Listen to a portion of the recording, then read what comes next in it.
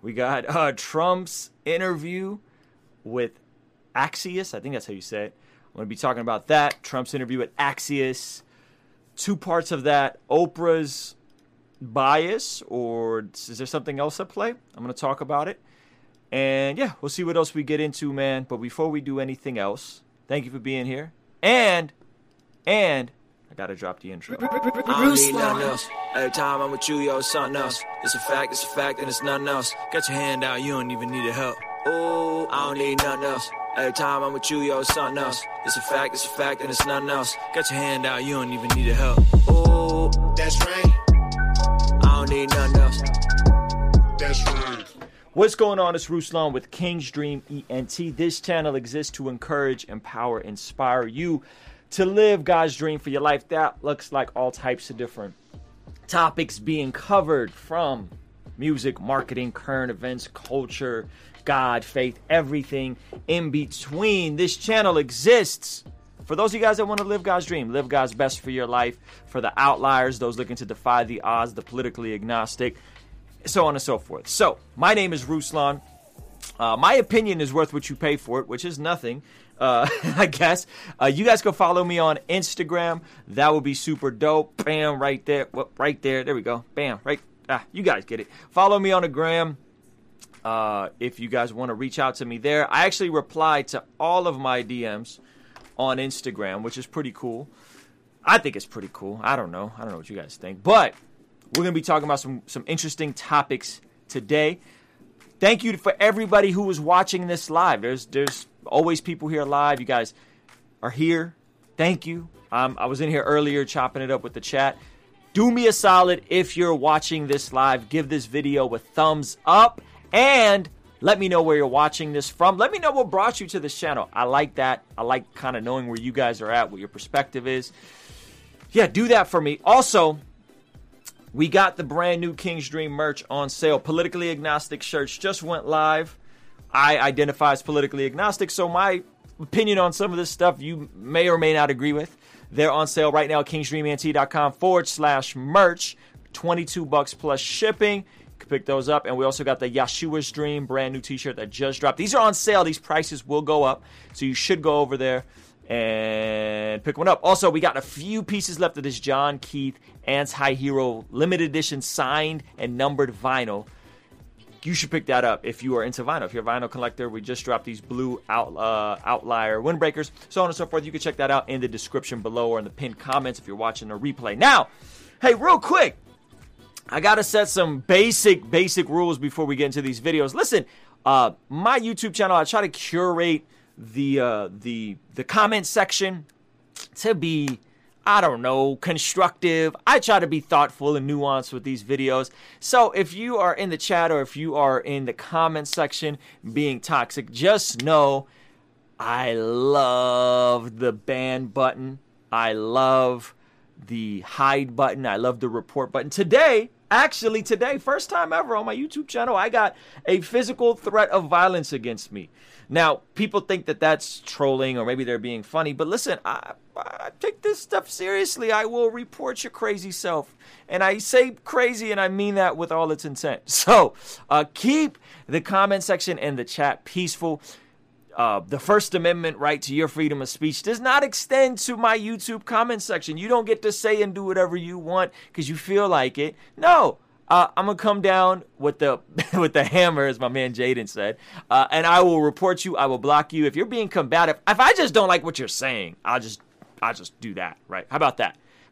So, keep it combative. Again, I don't have like a specific blanket position on a lot of these things we're going to cover in this live stream. I just don't. I see things from multiple perspectives. So, with that said, I'm probably going to upset everybody. If you lean one side, I'm going to upset you regardless of which side you lean on. And we're going to be covering some nuanced topics from this Axios interview, specifically Donald Trump's comments about Black Lives Matter and Oprah's current critique of the American caste system and privilege. So, again, thank you guys so much for being here. Appreciate you guys. Let me know where you're watching this from if you're watching this live. And let's get right into it, man. So Axios this is still trending number 3 on YouTube. and I'm going to just give you guys my reaction, give you guys my thoughts. I got some yerba mate here. Shout out to Guayaki. You guys know I am I'm revved up, man. For context, I watched this entire interview, so I'm not just going to give you bite-sized pieces. These are the two parts that I thought were the most interesting. Him covering the thing that, you know, I'm not supposed to talk about because YouTube will demonetize me, which is why you should like this video because it helps a ton in the algorithm. Like it right now. Everybody watching this live helps us a ton. But I'm going to give you guys just kind of my thoughts on this interview with Axios, which is apparently owned by HBO. Let's get right into it. This is one heck of an interview. Here we go. I wouldn't have equipment now if I didn't get it. When can you commit, by what date, that every American will have access to the same day testing that you get here in the White House? Context, they're talking about the thing that we're not going to talk about by name because they'll demonetize this video. They're talking about the thing, and, you know, Obama, wow. Donald Trump, our president, is saying, hey, listen, I gave the governors everything they needed to respond adequately to the thing. However, some of them did a good job, some of them didn't. And the reporter, I forgot his name, Jonathan, I think his name, does a very good job. He asks a very specific question, and he says, when can people have access to a same-day instant test? Basically the same test that I think a lot of media is using. I think even Joe Rogan is using, and specifically the president is using. Why does this matter?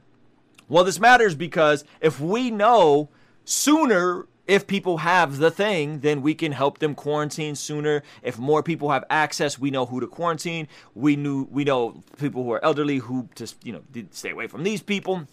Right? It becomes more efficient the more of these we can get out. And so this report is like, hey, when can we get the thing that you guys have? When can we get that to everybody? That version of the test. When can we get it to everybody? And this is interesting response. Check it out. Well, we have great testing. We're doing, and by what other date? people do. Let me explain. Look at his face, yo. By what date? By what date can you get this technology to everybody, right? By what date? This is hilarious. This whole exchange right here is hilarious. The testing.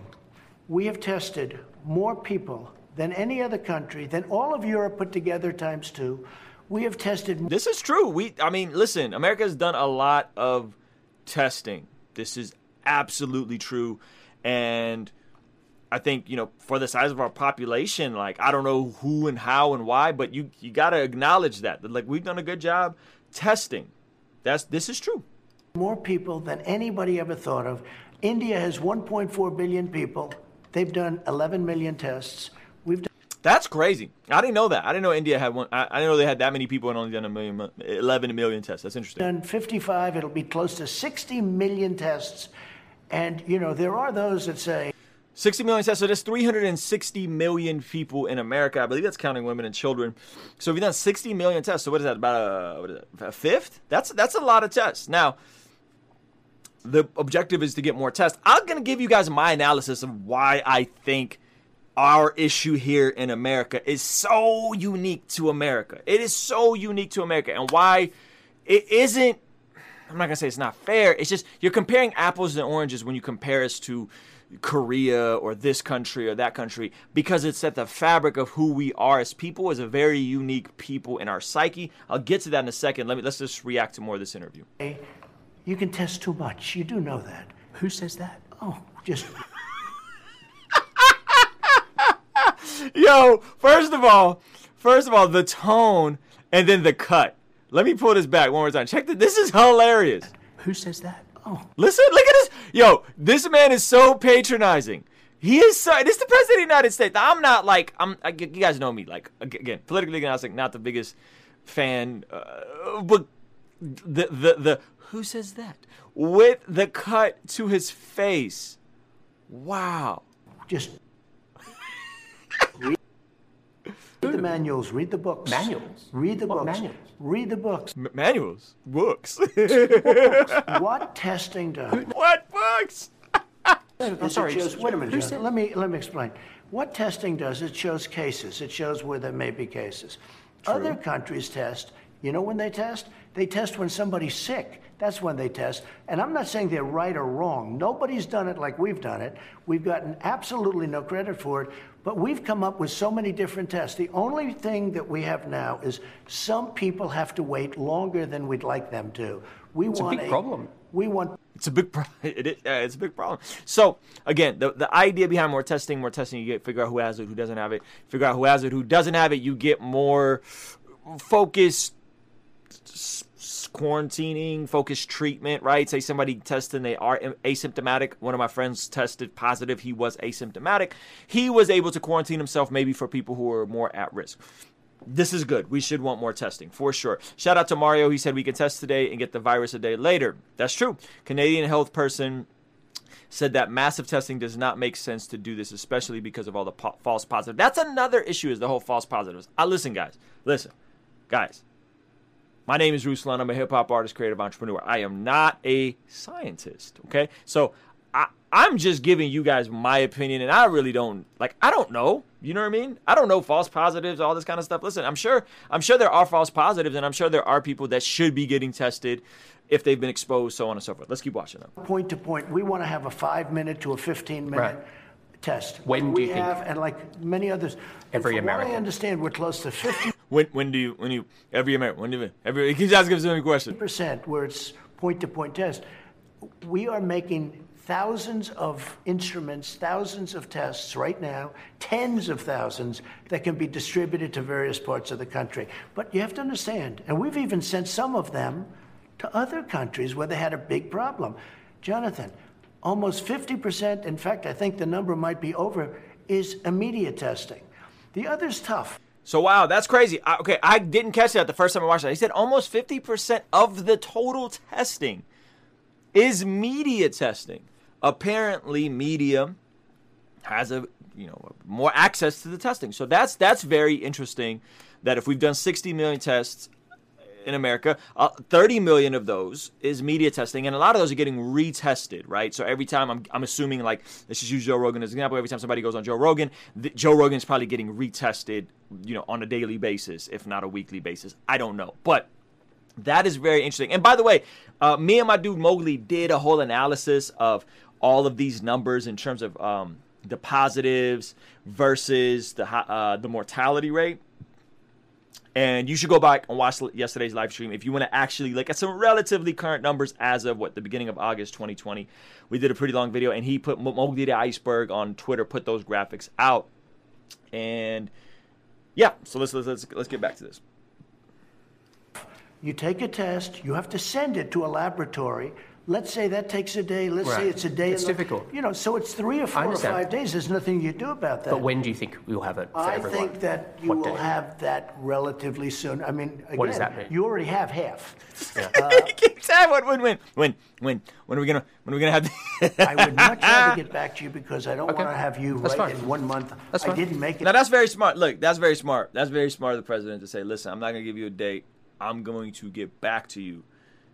Very shrewd. This is very, very shrewd. So, yeah. Okay. I missed it by a day. It was a headline. Mr. President, I want to talk about the federal intervention. Excuse me, one thing I would say about testing.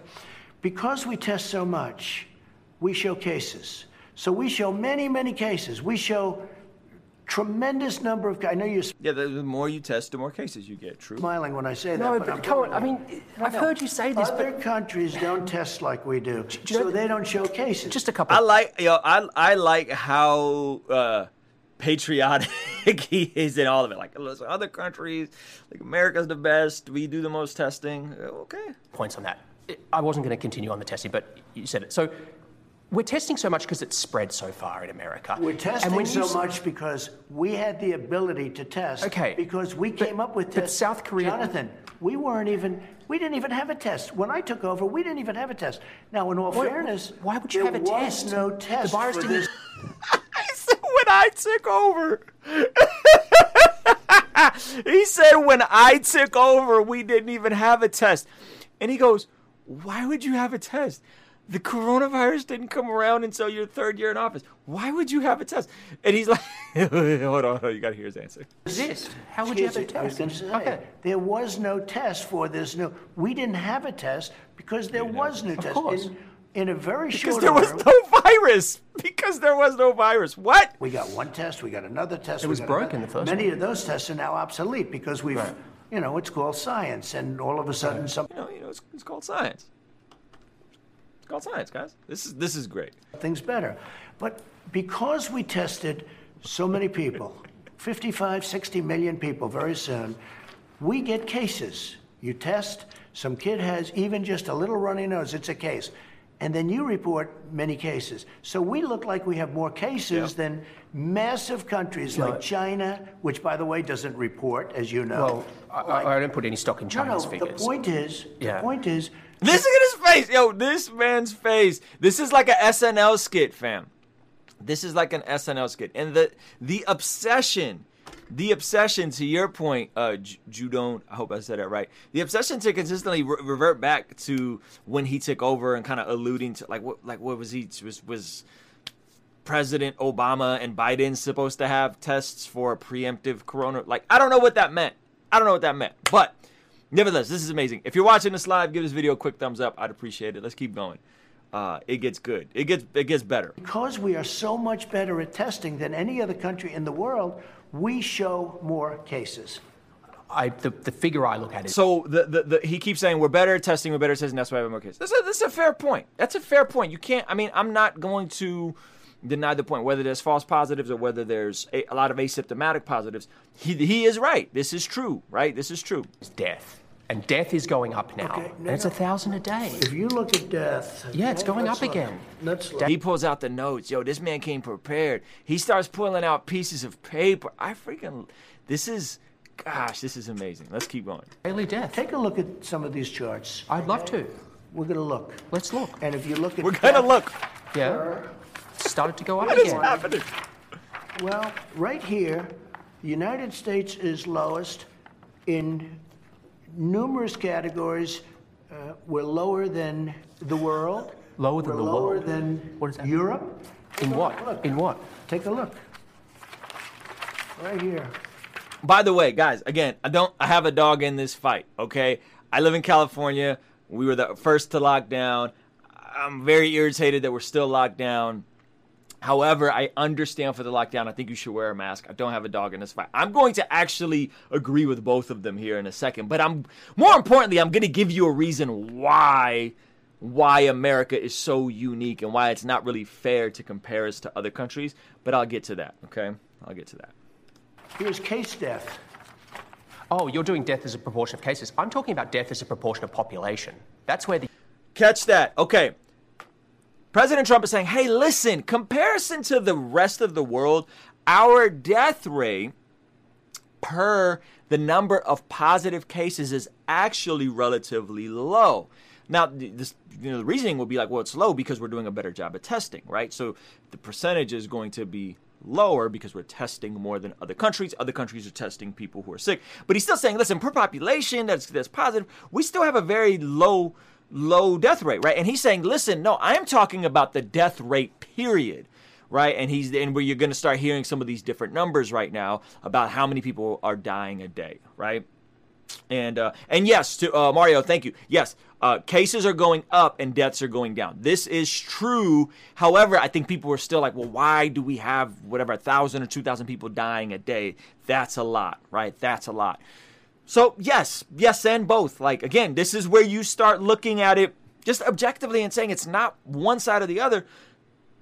There's reasonable points on both sides. I'm going to try to do a nice clean job of gluing this together for you guys in a second. The US is really bad. Well, Much worse than South Korea, Germany, etc. you can't do that. You have Why to go, can't I do that? You have to go by. Hold on. Yo, why can't I do that? You have to go by where. Look, here is the United States. He brought You have to charts go by with the color cases, the coordinated cases. charts. Why not as a proportion of When we have population? somebody, what it says is when you have somebody that where there's a case, the people that live from those cases. It's surely a relevant statistic to say if the US has X population and X percentage of death of that population versus South Korea. No, you have to go by the cases. Well, look at South Korea, for example. 51 million population, 300 deaths. It's like... That's crazy. Okay, that's crazy. 51 million population, 300 deaths. That's crazy. But I'm going to explain to you why that is. And I think there's two main reasons. He's going to kind of allude to one of them here, but I think there's another reason for why. I don't know if it's a fair comparison, right? I just don't know if it's a fair comparison. But that's crazy. That's crazy that their numbers are that good. 51 million population, 300 deaths. We have 360 million population and like 150,000, 170,000 deaths. Those numbers just, you can't, I mean, those are really bad. Like, you can't scale those. And I don't think South Korea really locked down like that, right? Like, and I don't think Japan really locked down like this. So this is interesting, but I'm going to explain why here in a second. Like, it's crazy. You don't know that. I do. It's on You don't know that. You think they're... You don't know that? He's like, I do. I looked at the numbers. What do you mean? Yo, the face. Look at the face. This is amazing. This is amazing. This is incredible. Making their statistics, South Korea? I won't get into that because they have a very good relationship with the country. But you don't know that. And they... He said, you saying South Korea's making up their minds? He said, I won't get into that because I got a good... I'm trying to be diplomatic here. I'm not going to say they're making up their numbers. This is amazing. Look, Germany low, 9,000. Here's one right here, United States. You take the number of cases. Here's one right here. Here's one right here. Now look, we're last, meaning we're first. Last? I don't know what we're first in. We're last, meaning we're As a what? Take a look. Again, it's cases. Okay. And we have cases because of the testing. 1,000 Americans are dying a day, but I understand on cases it's different. No, but you're not reporting it correctly, Jonathan. I think I am, but... Yo, just like Trump is like, listen, like give me a break here, man. You're not reporting it correctly. And the guy's like, no, but we are reporting it correctly because we're looking at cases. You take a look at this other chart. Look, this is our testing, I believe. This is the testing, yeah. Yeah, we do more tests. No, wait a minute. Well, don't we get credit for that? And because give me some credit, Jonathan. I need some credit, man. I need some affirmation. Give me some credit here, man. We do more tests, we have more cases. In other words, we test more, we have... Now, take a look. The top one, that's a good thing, not a bad thing. The top, Jonathan. If hospital rates were going down and... He's like, reason with me, it's a good thing. Deaths were going down, I'd say terrific. You deserve to be praised for testing, but they're all going up. You know, they very rarely talk... 60,000 Americans are in hospital. If you watch the 1,000 news dying or a read day. the papers, they usually talk about new cases, new cases, new cases. I'm talking about death. It's going up. Death is way down from where it was. It's 1,000 a day. It was 2,500. It went down to 500. Now it's going up again. Excuse me, where it was is much higher than where it is right now. It went down and it went up. So this, okay, so here's again the discrepancy. He's looking at deaths, they're looking at, deaths per people who got tested, and he's saying, look, deaths were 2,000 a day, which was, I think, the end of April, beginning of May, or end of March, beginning of April. Deaths were really high, 2,000 a day. This is when it was really bad in New York, right? Epicenter, a lot of clusters, a lot of people living really close together. Deaths really bad. Boom, then it went down to 500 a day. Then we started unlocking, and now it's back up to 1,000 a day, which is still worse, but it's not as bad. So all things considering, this is true. Positive cases went way up. Deaths are actually not as bad per day as they were at the peak when it really hit New York City hard, okay? So they're both right. It's just how they're interpreting the math is what makes a difference. But now it's going down again. It's going down in Arizona. It's going down in Florida. Nationally, it's going down in Texas. Take a look at this. These are the tests. It's going down in Florida? Yeah, it leveled out and it's going down. That's my report as of yesterday. Anyway, Mr. President, if I could change subject. It is going down in Arizona. Arizona it is. Texas has big problems. And it spiked, and it's now going down in Florida. It's evened out and going down in Florida. So it is going down in certain states. Arizona, I heard they're reopening in Arizona. I don't know if anybody who's watching this is in Arizona. Let us know. I have to see those figures. But you have to look at this. This is the number of tests compared to the rest of the world. I don't deny your figures. You've done more tests by far than the rest of the world. I don't deny that. Because we've done more tests, we have more cases. you have can take more that back. infections. Check it out. Mr. President, different subject. It's been widely reported. So here's the deal. This is why it's important to understand what the perspective is. And by the way, guys, if you want to partner with what we're doing here, politically agnostic T-shirts available for $22. So that's a discount price. The price will go up. Yeshua's Dream, John Keith, new album, all that kind of stuff. But here's what we got to understand. Okay, so they're arguing two different things.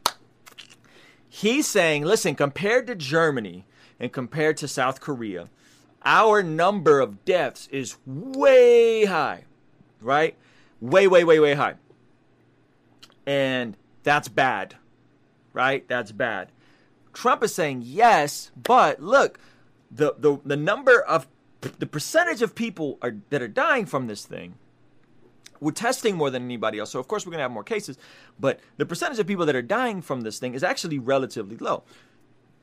They're both right? They're both right. Why do we have such a higher positive rate, more people at mask dying and getting it? Why? Well, Trump will say, hey, because there's more people testing. Why are more people dying, though? Right? Why are more people dying than in Germany or South Korea? Said 50 million people, 200 deaths. That's crazy, right? Why are more people dying? Well, okay, you got to understand two things. One, he's going to kind of blame Trump here, basically saying, hey, people aren't getting a good example from you not wearing a mask. And if you're not wearing a mask, then people are going to take their cue from you, Mr. President, because you're setting a bad precedent for the rest of the country. Reasonable argument, right? I guess you could say that. I think it's a little simpler than that. As somebody who is from another country, again, if you guys know, from Azerbaijan, Baku, that used to be part of the Soviet Union. I grew up in an Armenian, Russian type of culture. Americans, at their fabric, if you are a red blood American and this is your country, regardless of your race or your ethnicity, Americans, by and large, are going to be more rebellious than South Koreans or Germans, right? Think about the history of those countries. Think about the history of Germany. Think about the history of South Korea, right? In the Korean War. And it's no disrespect to any of those ethnicities and nationalities at all. Americans, though, we got our independence and revolted. This country started as a revolt. We started in a riot. The Boston Tea Party was a riot. So we have to understand that Americans intrinsically are going to default to rebellion. What does that mean? That means if you tell 360 million, or let's just call it 250 million, Americans that are out and working. I don't know the exact number of people that work. There's going to be a certain percentage of us that are just going to be like, yeah, screw you. I'm not wearing a mask. I'm not complying. I'm not doing this. And we see this locally, right? There's a freaking gym here in Vista, California. I'm in San Marcos in Vista, California. Just one city over. It's called The Gym. I went in there because my gym, LA Fitness, closed down because of Governor Newsom's shutdown. And I was like, hey, I want to get I'm looking at potentially going to another gym. What are your rates? The guy was in there. Not a single person had on a mask. It's 7 a.m, peak time. Not a single person had on a mask, right? And I was like, are you guys going to shut down? And they're like, no, we're not shutting down. I went to one workout and I wore a mask. I was the only one in the entire gym that wore a mask. It made me extremely uncomfortable, right? And I'm like, listen, I think some of the numbers might be exaggerated deaths, but this is here, right? And I'm like, how is this place still open? I'm like, are you guys going to shut down? And he was like, no, we didn't shut down the first time. He didn't shut down the first time. When everything shut down, he didn't. The gym in Vista did not shut down the first time. What does that mean? There's a certain degree of Americans that are just not going to comply, right? This isn't Sweden.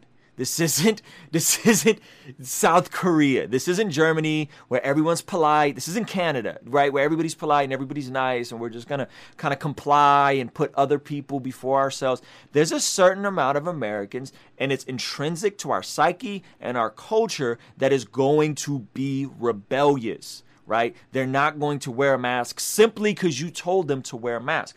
I'm not saying that's right. I'm just saying that is who we are, right? And, and if the president extends those values to a certain degree, it is what it is. That's who we are. So I just think it's an unfair comparison to be like, well, South Korea had, 200 deaths and everybody else, had whatever, South Korea had 200 deaths for 50 million population. It's just, it's not a reasonable expectation. We are intrinsically a rebellious people. The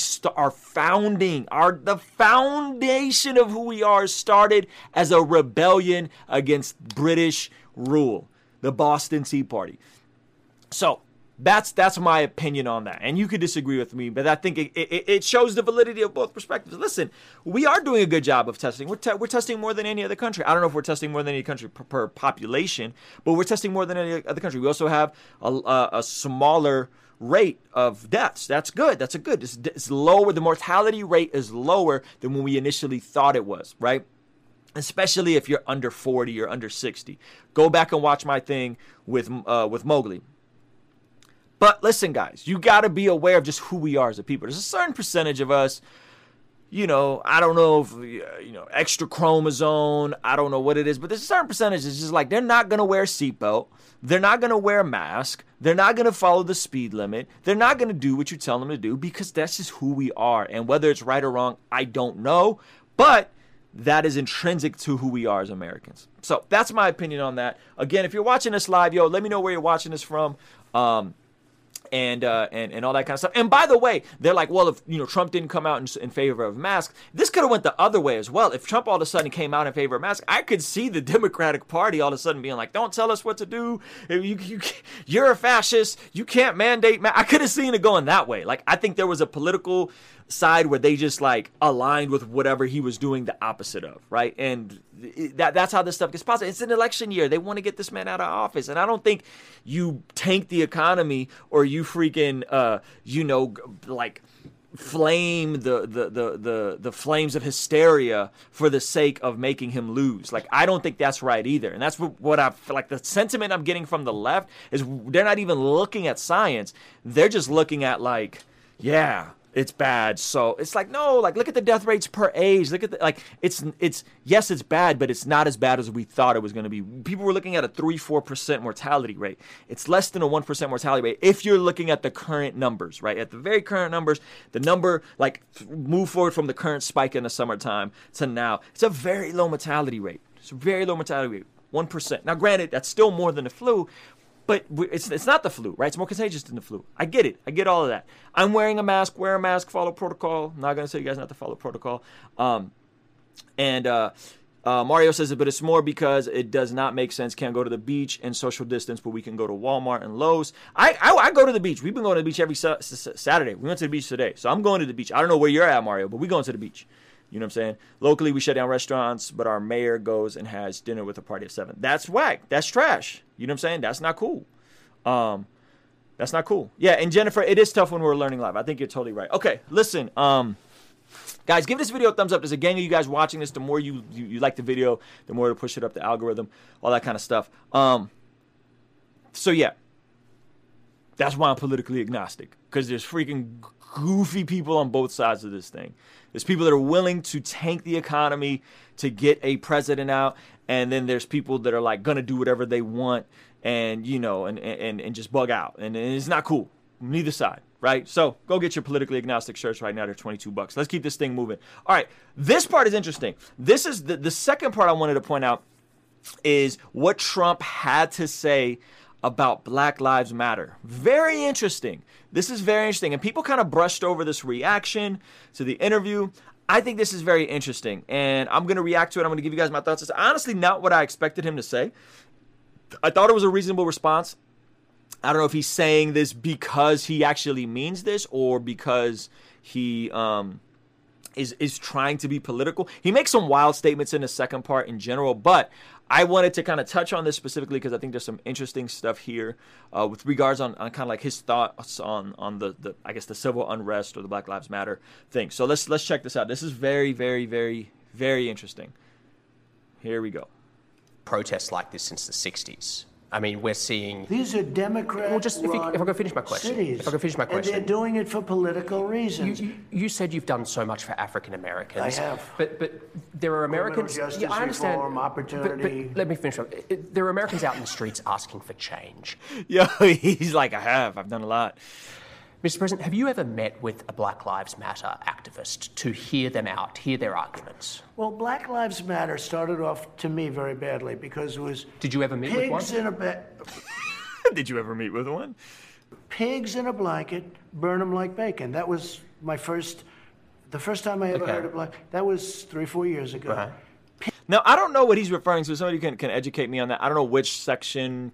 If was it the official Black Lives Matter organization, the pigs in the blanket thing. I don't know where that came from. I know he was definitely and initially very critical of Colin Kaepernick, which I don't think he should have been, especially as a president. Like, I don't think that was cool. But he was very critical. Now watch what he says. This is very interesting. Pigs, meaning policemen. Pigs is what they're referring to, in a blanket. Fry them like bacon. We get what the phrase means. It's not cool. We shouldn't fry police as bacon. Not okay. I thought it was so. I got off to a bad start. I got off to a very bad start. Would you meet with a Black Lives Matter activist? I would, but I think right now when they paint, why haven't you? When they paint the sign, nobody's asked for a meeting, right?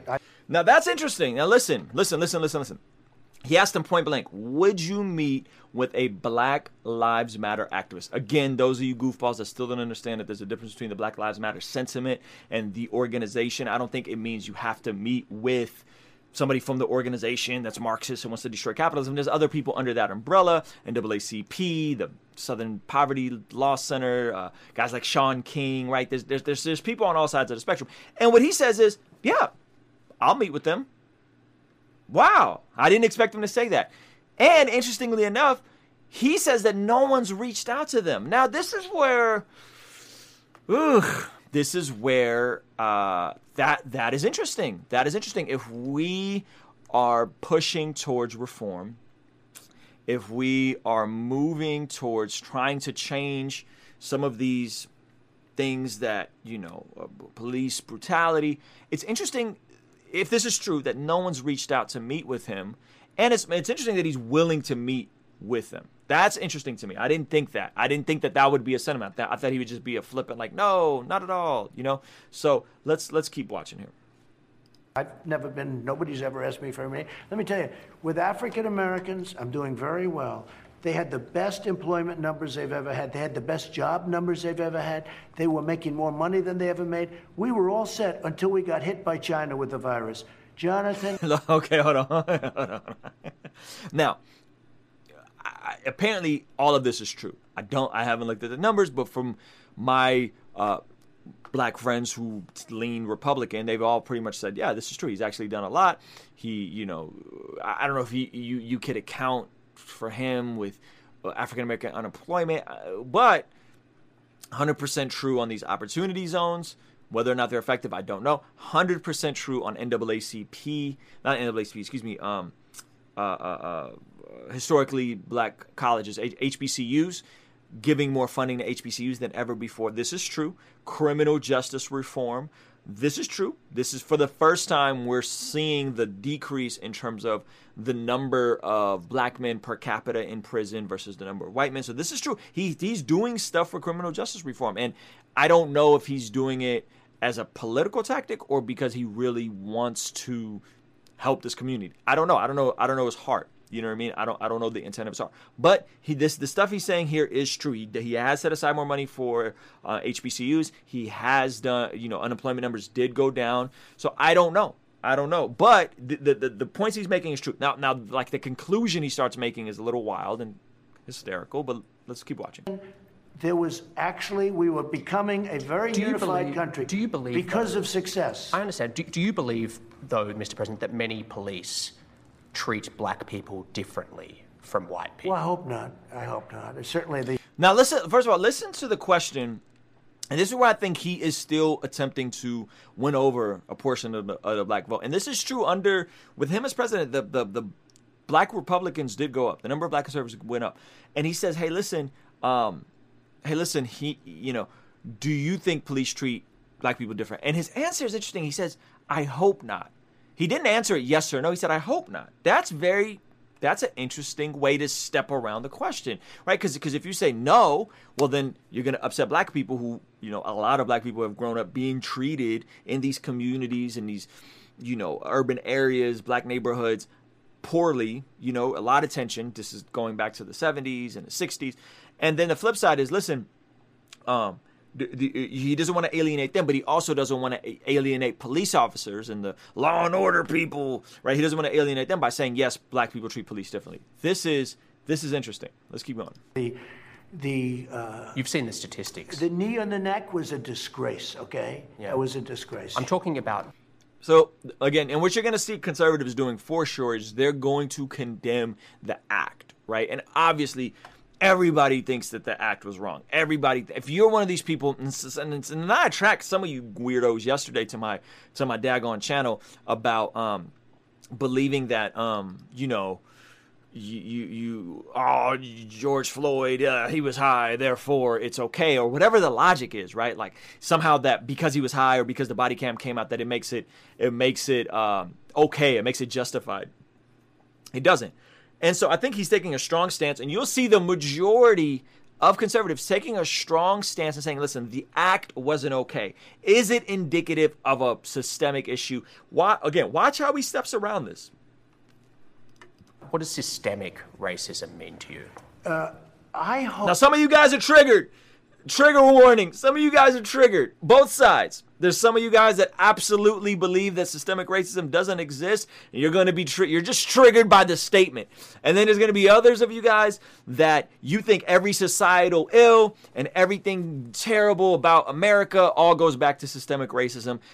Trigger warning on both sides, right? Check this out. Check out his answer. What does systemic racism mean to you? Hope the answer to that question is no. Does anybody really answer that question accurately? But what about not hope? What about analysis? What's your cold-hearted I have seen where there is a difference, and I don't want there to be a difference. I don't like... Check it out. He said, I have seen where there's a difference, and I don't want there to be a difference. Did Trump just acknowledge systemic racism in law enforcement? Is that what happened? Or is he speaking anecdotally? Is he speaking, well, I've seen videos and it seems like there's videos that black people get treated worse. This is interesting. This is very interesting. You guys are freaking out. Everybody's triggered regardless of where you fall on this thing. Like that there would be a difference.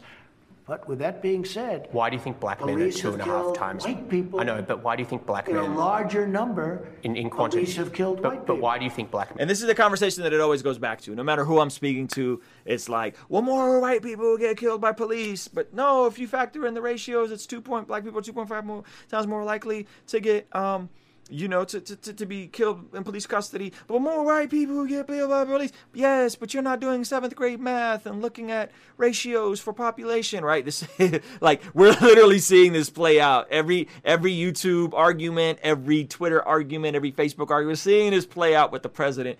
Wild. This is really interesting. I'll pull it back just a hair, just so you guys catch it all, because this is a very interesting exchange to me. What does systemic racism mean to you? The answer to that question is no. Does anybody really answer that question accurately? But what about not hope? What about analysis? Does anybody really answer that question accurately? What's your cold-hearted I have seen where there is a difference, and I don't want there to be a difference. I don't like that there would be a difference. But with that being said, why do you think black men are 2.5 times? White people. I know, but why do you think black in men a larger number in quantity police have killed white people? But why do you think black men are 2.5 times more likely to be killed by police than white? That I don't know, but I don't like it. That I don't know, but you must have thought about it. I don't know why, but I don't. He said, I don't know, but I don't like it. This man is very media trained, or he is just a very shrewd communicator here. I don't know, but I don't like it. I don't like it. I do know this. Does it speak to something police systemic? Have killed many white people also. But proportion. This pushback with like police have killed many white, like you gotta like we have to stop. It's not the same, guys. It's not the same. And I wish because I think his argument would have been better, but just saying, I don't know, but I don't like it. Period. That's a great response. I don't know, but I don't like it, period. Right? why then go back to, because again, now we're arguing over math. Now they're having the same pissing contest over statistics. Well, are we looking at the deaths per positive cases, or are we looking at the deaths for the size of the population? It's all in how you interpret the math, right? If you're looking at gross deaths, well then yeah, it's bad. If you're looking at, well, more white people died by the hands of police than black people, and in Trump's logic, he's flipping it. And the first part of the argument, the first part of this video, he was saying, no, you got to account for ratios. Now he's saying, no, we got to account for ratios. Interesting how the math becomes convenient when it's convenient for your agenda, your point of view. What does it speak to? It speaks to something, if that's the number. You're telling me a number. Okay, if that's the number, it speaks. If that's the number, how do you not know if that's the number? You're the president. Everybody knows that's the number. Everybody knows that police are 2.5 times, a black person is 2.5 times more likely to die in police custody than a white person. That is like, everybody knows that number. And some say unarmed, 5 times more likely, depending on which statistics you're looking at from which year. And listen, that's a real number. I'm shocked that he's acting like he doesn't know that number. Now, why is that? Is it because black people are more likely to commit crimes and be in police custody or whatever? Or is it because black people in black neighborhoods and poor neighborhoods are more likely to be over-policed?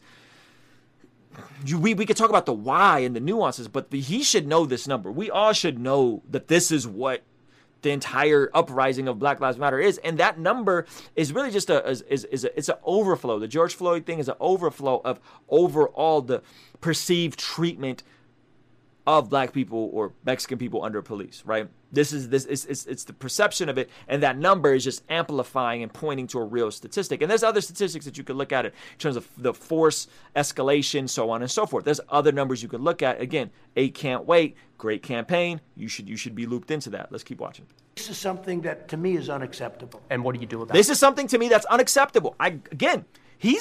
Listen, I didn't expect him to say this. Well, I think we've already done a lot of things. But you haven't. It still exists. Let me just tell you. No.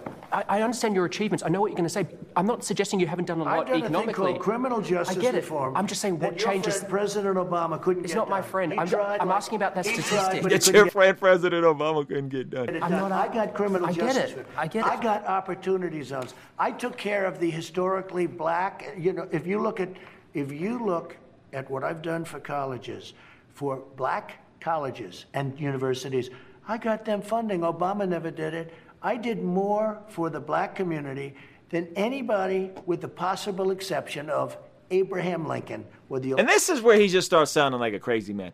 I've done more for the black community than anybody has, with the exception of President Lincoln. Like, this man could be so spot on in the way he maneuvers around questions and the way he just, like, with his ninja judo, just, I don't know, but I don't like it. Is that what the number is? Right?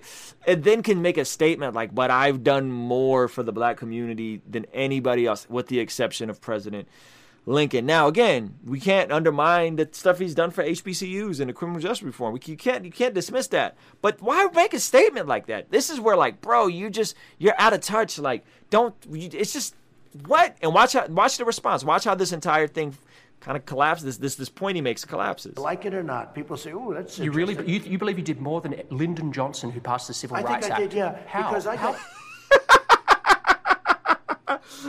You believe you did more than Lyndon Johnson, who passed the civil. You guys understand what the Civil Rights Act was? The Civil Rights Act took black people from basically living in apartheid. It demolished Jim Crow. What? You think that police reform and money to HBCUs did more than that? No. Criminal justice reform done. I got prison reform. Lyndon Johnson. I've done things. He passed the Civil Rights Act. How has it worked out? If you take a look at what Lyndon Johnson... He passed the Civil Rights Act. What do you mean? What are you saying? He passed the Civil Rights Act.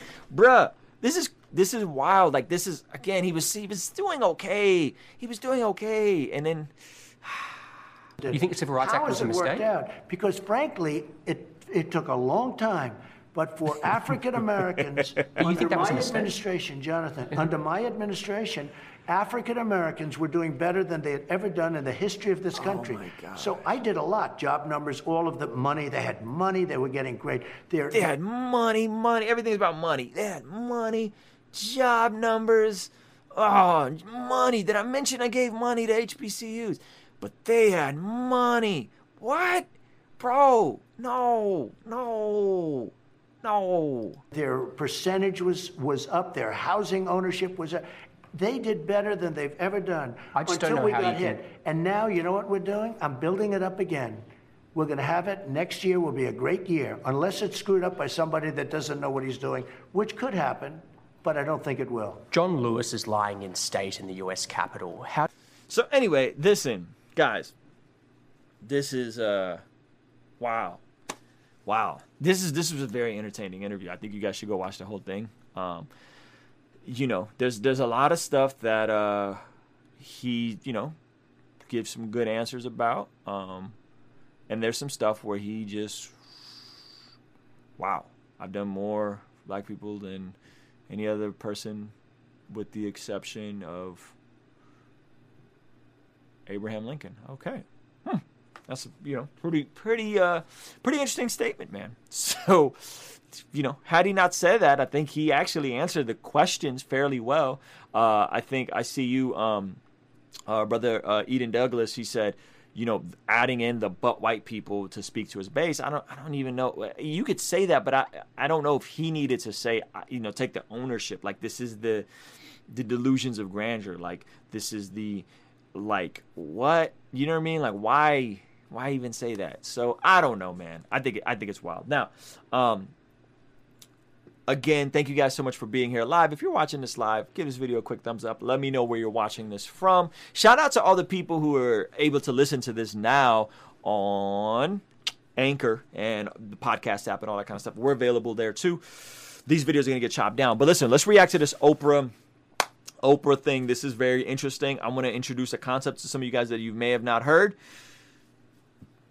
And I'm going to talk about privilege here in a second. And I'm going to upset everybody once again, regardless of where you fall.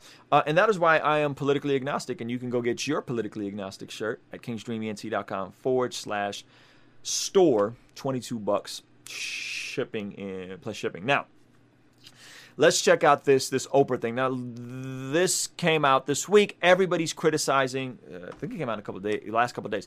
Everybody's criticizing Oprah, and it is because she had this segment talking about the black experience in America and promoting almost like a caste system, which caste systems are in India. And I want to kind of read this quote, read some of the critique of it, and give you guys my perspective, which I think will probably piss off all you. All right, so she's doing a live talk. I couldn't find the video of this, but she's doing a live show, and somebody asked the question. So the thing was uncomfortable conversations with the black man. Joined Oprah Winfrey for a 2-part episode, which included a segment inviting non-black viewers to ask difficult questions about racism and white privilege. Not all white people have power, said one guest. There's plenty of poor working class white people. Obviously, this is true. There's tons of poor white people. Like we would agree. There's poor white people, and white people have challenges, right? White people have challenges, and so let's keep reading. He said, we don't recognize the fact that there's a lot of white people that struggle, right? I don't know if we do or don't recognize. That's a very broad generalization that we don't recognize white people who struggle, right? I don't know if that's true, but this is his perspective, and it's a different struggle, as you mentioned, because they're not streaming upstream, let's call it. Okay. They continued, I think if we're going to come together and really attack racism and the inequities that are in this country and are in this world, that's important to not group all white people. Now, this is an interesting quote, not to group all white people, which, I've said this before. I've multiple times talked about, like, broad generalizations are the epitome of ignorance, right? And he's saying we shouldn't group all white people. Yet, in his kind of critique, he's basically saying that all people who acknowledge white privilege think that there's no white people that struggle, right? That's a broad generalization. Like that's a broad generalization of the critique that you're trying to combat, right? That people who acknowledge these things don't acknowledge that there are white people who struggle, right? Did you guys catch that? So I think that's interesting. But nevertheless, let's keep reading. Winfrey responded, there are white people who are not as powerful as the system of white people, the caste system that's been put in place. But they still, no matter where they are on the rung or ladder of success, they still have their whiteness. The veteran broadcaster also said white people have a leg up. You still have your whiteness. That's what the term white privilege is. It means that whiteness still gives you an advantage no matter what, right? This pretty loose definition, right? And again, I'm not an advocate of like intersectionality as gospel truth or critical race theory as truth. The critique here comes in that Oprah Winfrey is one of the richest, I think the richest black woman in the world, one of the richest women in the world, right? Her net worth is $2.6 billion according to Forbes. And of course, the conservatives lost it with this, right? They said, this is some of the responses, and now why is Oprah, maybe the richest black woman in the world, trying to shame white people as privileged? Now, I don't understand how and why does white privilege or privilege of any sort have to be always correlated with shame. This doesn't make any sense to me, and this is always like the triggered response. It's like, don't call me privileged. You're trying to shame me. Oh, why are you, right? And so that is a very interesting response. This is Ms. Winfrey, you are the personification of white privilege. That's hilarious. Billionaire Oprah is now shaming white people. The word shame keeps being attached to white privilege. I don't understand that personally. Billionaire Oprah is now shaming white people. Conservatives said, I pray for the day that America becomes a nation where someone like Oprah will be able to become a billionaire. Senator Ted Cruz called the discussion utter racist BS. Wow, that's a lot. That's a lot. So before you guys freak out in the comments, again, keep the comments peaceful. I love the block, ban, hide button, timeout button, all of that. Just follow along with me for a second, okay? For a second. I'm going to break down what I think this is from both perspectives. I'm going to break down my perspective as a white male who is an immigrant refugee and what I think my ultimate privilege is. Now, she is talking about this book called The Caste System, and kind of like a caste system of America. I think that's an overcorrection, and I'll explain why. But before that, I want to introduce this concept to you guys. I've talked about it a little bit. I want everybody here to go study it, right? And it's this concept, and there's a really good TED Talk. I'll try to remember to link it up. There's a really good TED Talk about survivorship bias. Survivorship bias. I want all you guys to go and study this term because that actually impacts a lot of the way we look at the world. The idea that Oprah Winfrey can't critique systems of iniquity, even though I don't know how much of her critique I agree with, but the fact that she can't critique it because she's successful is kind of silly. Wouldn't the person that's most successful have the freedom to critique based on her having to overcome certain struggles and maybe getting lucky and working hard? Wouldn't she have the right to do that considering she's one of the most successful people? Why dismiss her perspective instantly? You know what I'm saying? I don't understand. So let's look at survivorship bias. Now, during World War II, these planes were coming back, shot up with bullet holes, right? Because they were shooting these planes, and they're coming back, and this is where all the bullet holes were, right? And the planes, and these again, planes coming back. Now, there was a bunch of people studying the planes that came back, and where they were trying to figure out what are the where are these planes being shot up, and where should we put more armor, more reinforced, more armor, right? Just follow me for a second. And they were saying, well, based on these charts, we should put more armor where there are holes, right? And then there was a famous statistician, I think his name is Abraham Wold, who said, no, you guys are missing it. You don't reinforce the planes that came back and put more armor there. You're only looking at the planes that survived. You have to think about the planes that didn't survive. And up comes this concept of survivorship bias. We only look at the planes that came back, and we're trying to reinforce those planes as if the planes that didn't make it. We should be studying the planes that didn't make it. We should be looking at why those planes didn't make it. Where were they shot? Well, they were probably shot in the cockpit. The pilots was probably shot, right? So on and so forth. So survivorship bias is that we're always tend to looking at the motivational, hopeful survivor, right? We look at the thing that nobody gets paid to give speeches about how they failed in life. Right? Nobody, and that's why I try to do a good job of like doing things like Mistake Mondays and sharing my failures with you guys, because I think I've learned way more from failing than I have from winning, right?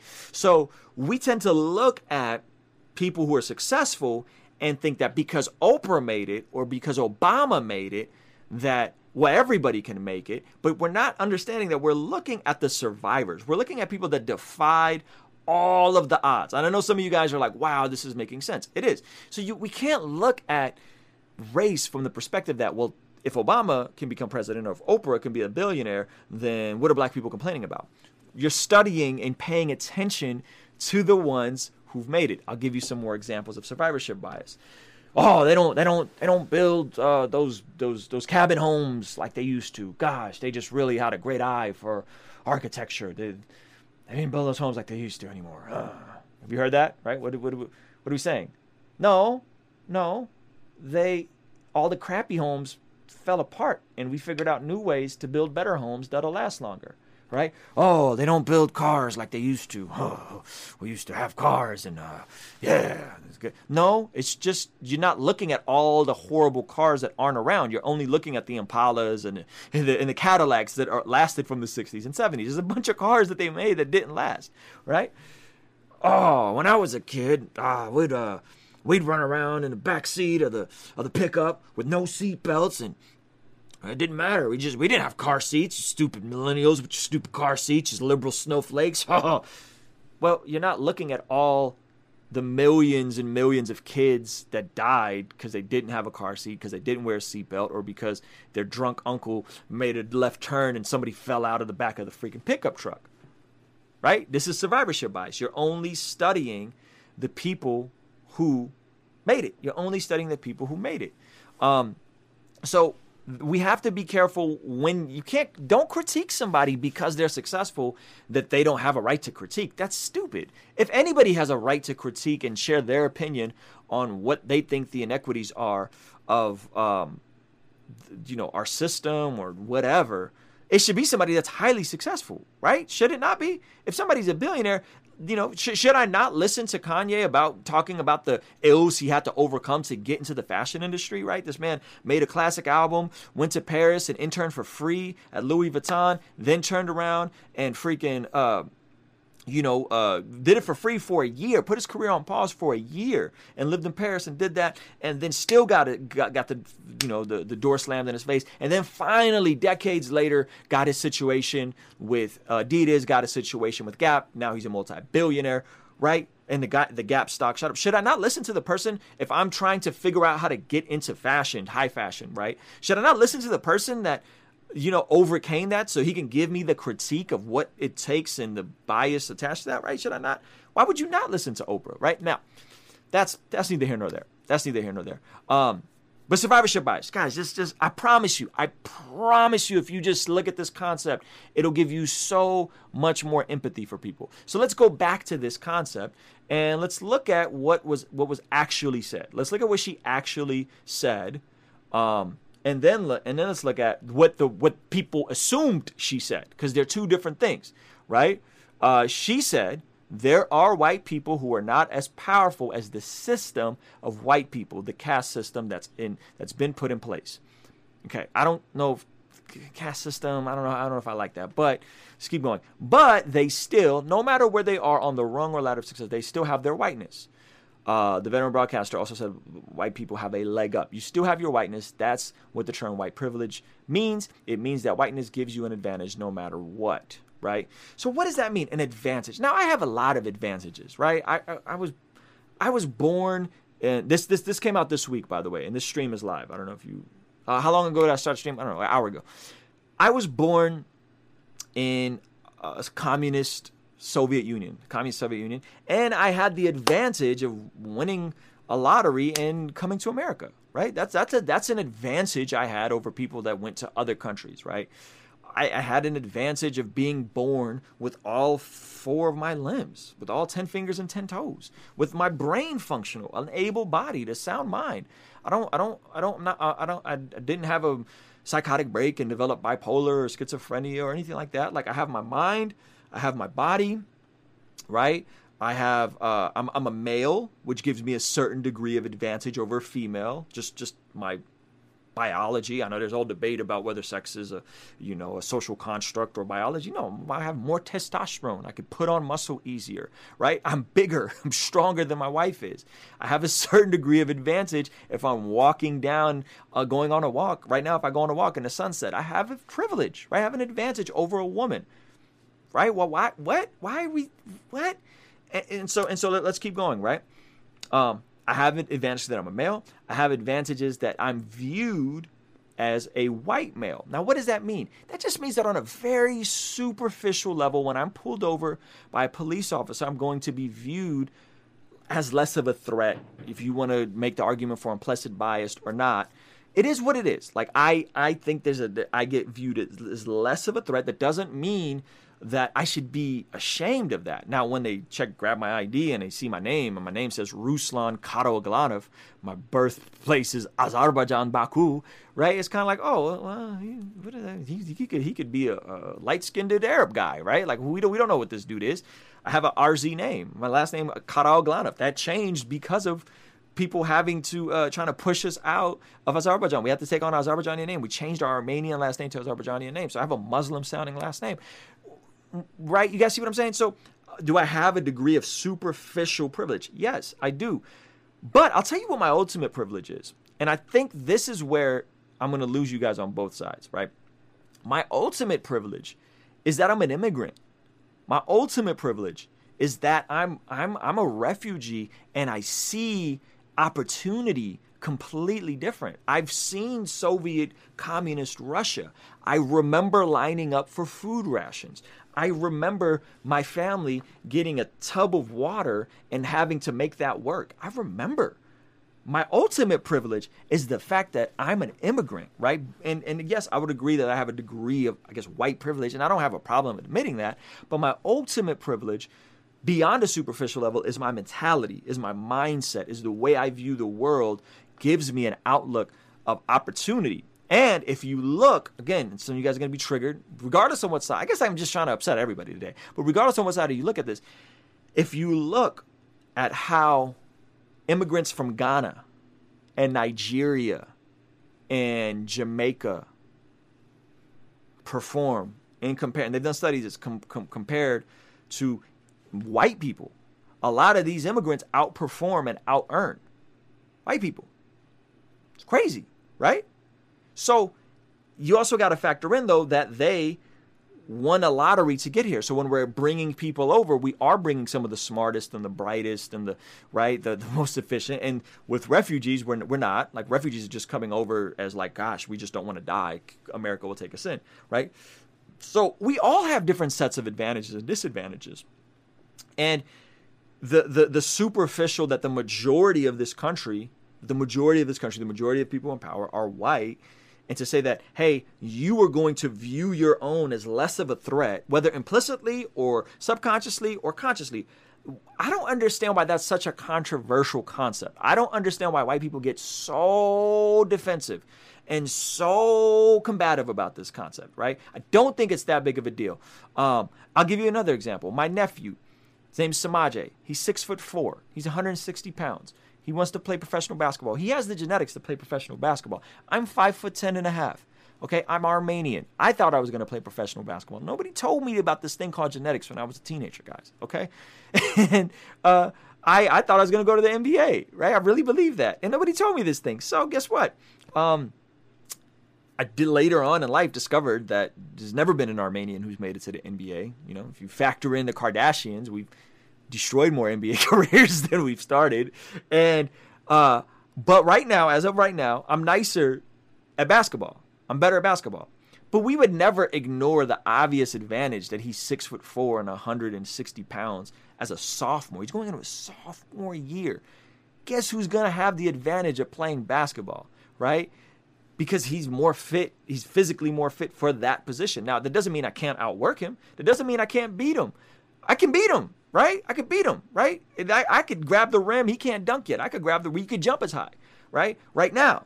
But that doesn't mean that he's not positioned to thrive and outpace me, right? Now, obviously, life is not basketball and is a flawed metaphor, but just follow me along. I have no problem acknowledging that. There's no shame on his part attached to that. And I think the conservative response is goofy, because when people say white privilege, nobody is saying white guilt. Nobody's telling you to feel guilty, right? You still have your whiteness as the term white privilege, and then the responses are, and now why is Oprah, maybe the richest black woman in the world, trying to shame white people? Who said anything about shame? Who said anything about shame? I pray for the day that America becomes a nation where someone like Oprah. That's actually a hilarious job. How did Oprah make $2.5 million so racist? But this idea that shame is instantly attributed to this concept, what I think we're so sensitive. I think we're so sensitive, and I think it's such a time where there's disparities on multiple fronts that we just get triggered very easily. And to me, it's not that big of a deal to be like, guys, I'm a white male in a country that's predominantly white. On a superficial level, of course, I'm going to be perceived more favorably. That doesn't mean that once I open my mouth, I can't make an ass of myself, right? Excuse my language. Some of you guys are going to freak out that I said that word. That doesn't mean that someone who's more educated and more qualified than me isn't going to get that job over me. It just means that on a superficial level, people view me as less of a threat because I'm white. That's why is that a thing? Why are we so combative and sensitive about this? You know what I'm saying? I think it is bad for black people to say that. I don't care who says it. I think it's like, is it bad for short people to say tall people have an advantage at basketball? Is it bad for, ugly people to say, hey, you have pretty privilege? Like, why is that bad? I don't understand, right? I don't understand. I think everyone has a privilege. If you were born in rich home, you are privileged. If you are American, you are privileged. Absolutely. And again, I said this repeatedly, right? If you are born with all your limbs, if you're born with your sight, if you're born in America, you have privilege, right? You have privilege over somebody that's freaking born in communist China, where they just got rid of their one child policy like 4 years ago. Absolutely, right?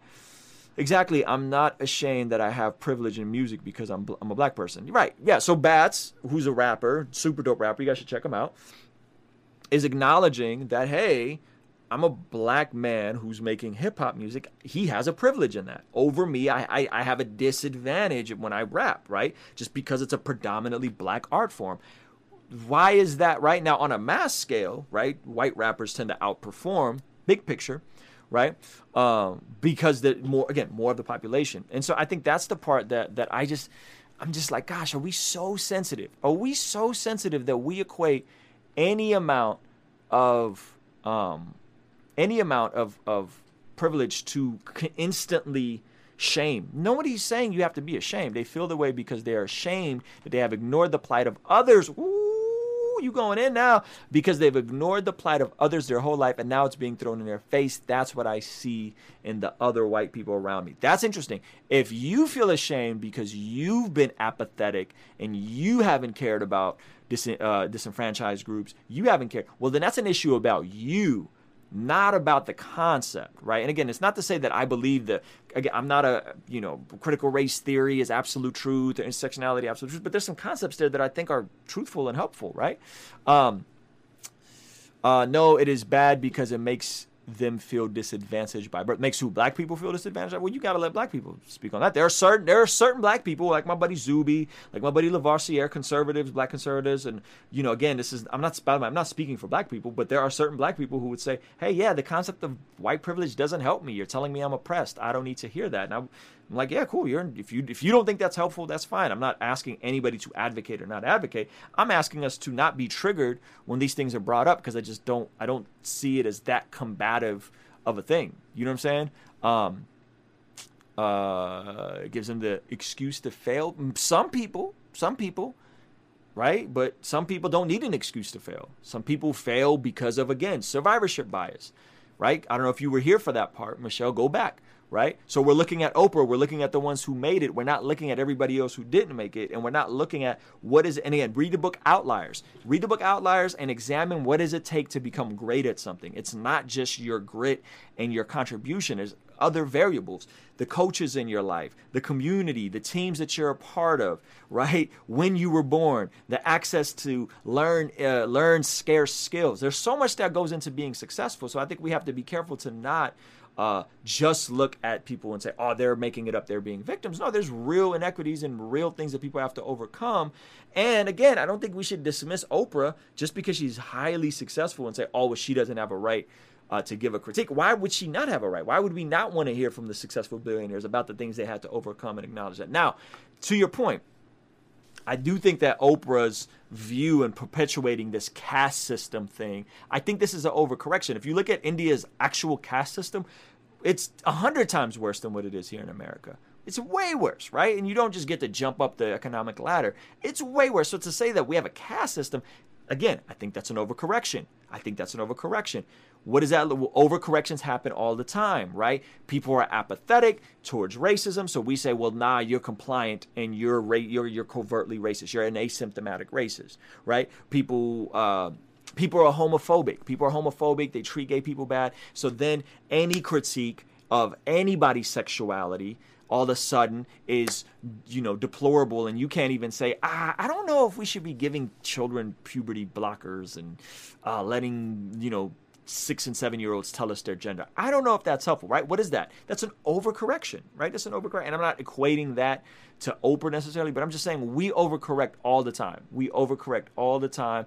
And it happens all the time, unfortunately. So anyway, those are my thoughts. And I think it's important for us just to listen and just to have empathy, try to understand.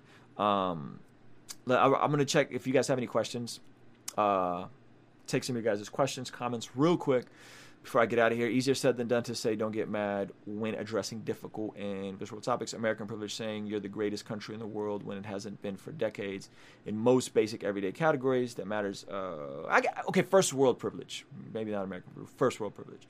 Our generation is all about division. I feel like people are looking for someone else to blame for their issues, although real issues are out there. Some people are. I don't know if it's our generation. Our generation is also the most prosperous. Our generation is always also the most entrepreneurial. Our generation is also the most technologically advanced. So who, right? Because I don't know. I see a bunch of kids that are TikTok famous, building businesses, right now. So who? They're getting it. They're out there, they're building audiences, they're building products, they're building merch companies. So I don't know if I would just, again, broad generalities. That's the epitome of ignorance, in my opinion. How does someone get an excuse to fail? No, this whole excuse to fail. I don't think anybody's looking for an excuse to fail. And we also got to stop thinking that conservatives have a monopoly on personal responsibility and hard work. No, people from all views and ideologies view that as a good thing, unless you're just on one extreme on some weirdo stuff. Having a father beyond anything else enhances your chances by far of a person having a better success rate in general. Amen. That's a huge one. A father privilege. Both parents still married and in a loving relationship privilege, right? Those are huge. Somebody, even if you don't have a father, but just having a father figure points you to the ladder of success and saying, hey, this is what it actually takes to be successful, right? This is what it actually takes to be successful. I'm that for people over this channel, right? I'm that for people, and that I could empathize with the systemic issues and I could empathize with the structural issues. But at the same time, I'm going to say, hey, here are some tangible, practical things you could do. And I end up coaching a lot of people and helping a lot of people build their businesses, right? And you see what I'm saying? So I think having somebody just kind of come alongside and give you game and encouragement can be very tangible. But don't assume that just because Oprah made it, that every kid, from a neighborhood in an area where all the fathers are in jail because of really unjust laws are just going to snap out of it after watching a Gary Vee video and hustle and change the course of their life. That's just not how the world works. It's frustrating when people say black people use race-based excuse, but we've been enlightened for years when there's evidence of systemic racism, redlining, Jim Crow. That's that. Yeah, and by the way, everything you mentioned, Jim Crow, redlining, right? People were downplaying these things while they were happening. They were dismissing them while they were happening, right? They were calling Martin Luther King a communist, Marxist, socialist while he was alive. Now he's revered as this amazing person, but not, at the time he wasn't favored. He wasn't liked. He was viewed as radical. So I think a lot of stuff in hindsight, man, we'll view it differently. Here's the thing, though, to overcorrection because the black community was turning their backs on Oprah. Now she is trying to chart. Maybe. But to your point, when we overcorrect, I think that's the dangerous part. Don't be so tone deaf and so apathetic that when people start overcorrecting, it then turns into not, hey, we need to address racism and we need to create equality, to we need to dismantle capitalism. That's the extreme, right? Hey, we need to treat gay people, LGBTQ people fairly and not hate them and not beat them up and not be homophobic, to, hey, we're going to dismantle the roles of gender, period. This is what happens when you overcorrect. This is what happens when you overcorrect. And it's usually pushed on by people who are either apathetic or just flat out hateful. And that is not helpful. So if you're a Christian, if you're a Bible-believing Christian, I don't know if you are, but if you are, our call is to love people as ourselves, to love your neighbor as yourself. Who's your neighbor? Everybody, even the person that isn't in your in-group. That's what Jesus said, according to the story of the Good Samaritan. The Samaritans and the Jews did not get along, yet he said, love people. Love your neighbor as yourself. Who was the one that showed mercy to him? The Samaritan, not the priest, not the person that was in the in-group. So as a final thought, that's what I want to leave you guys with. Empathy, listening, loving people, seeking to understand before seeking to be understood is ultimately going to bring us to a better place, because we're gonna get more and more divided. We're gonna get more and more and more divided. And again, guys, I'm politically agnostic. Like, I don't have a perspective. I don't have a dog in the fight. I'm not voting for Trump or Biden. It doesn't matter from a political standpoint. It matters for me, for you guys, as I'm hoping to influence and empower a tribe of outliers, that we would all go into our interactions and love people well and care for people well and show empathy and compassion and mercy to people, even people we may disagree with. I spend way more time trying to understand people I disagree with than sitting in circles and talking to people that already believe what I believe. So anyway, thank you guys for hanging out, man. Give this video a thumbs up. Hopefully you enjoyed it. I thought it was good. I'm going to chop these down into bite-sized pieces, so there'll be 3 of these. Subscribe to the podcast. If you listen to podcasts, it's on the podcast apps, on Spotify, Anchor. And go buy some merch, man. Politically Agnostic, Yeshua's Dream. $22. These drinks is only $22. You should go cop one and partner with what we're doing here at kingsdreament.com. Love you guys. Appreciate you guys. Thank you so much. All right. Peace.